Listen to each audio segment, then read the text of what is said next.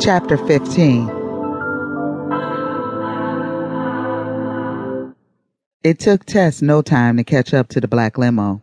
Bless had the window down and shook his head. "Follow me," Tess shouted and cut in front of him. They drove for another 10 minutes and pulled up to some buildings that had iron gates on them. Tess dug into her pocket and read the number. She drove a few feet and stopped in front of the building 432. Tess put the car in park, jumped out, and walked up to the building. There was a digital code on the door. Tess entered the numbers that were also on the piece of paper, and the door unlocked and popped open. Bless got out of the limo and walked over to her. "Why did we stop?" "I thought we were going to the border," he said. "We are. But thanks to a close friend, we will be traveling in style and much faster," Tess replied as she thought of Susan. "You and Layla grab the girls and let's go." "Okay, but what was that about back there? You were moving mad reckless, and it took you some time to get rid of them." Bless replied. "They weren't the problem. It was Iris. But now is not the time to discuss it. It's no telling how much time we have until they are on our ass again. We are at a disadvantage without Vanessa. She's meeting up with us once we head to Haiti," Tess stated.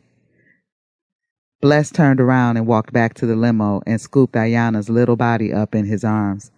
He looked to see Layla waiting on him on the other side of the limo with Isis in her arms.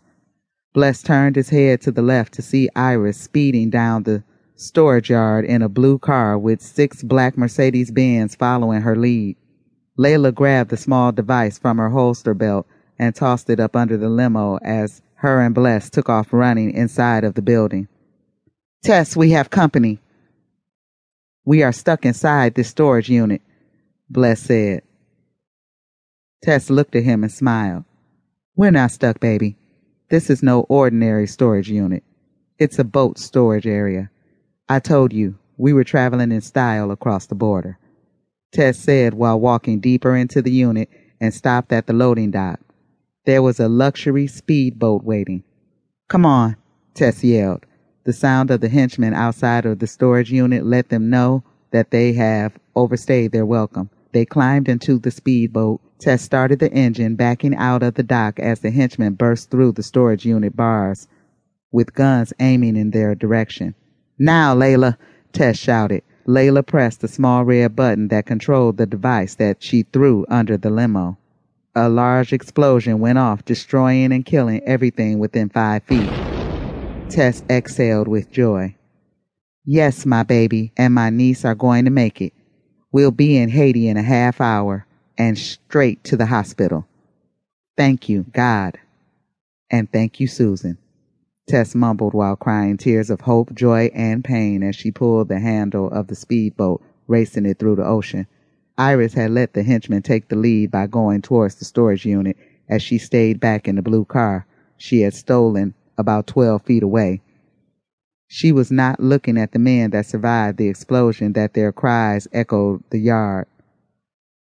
"Clever girl, Tess," Iris said while walking to another storage unit.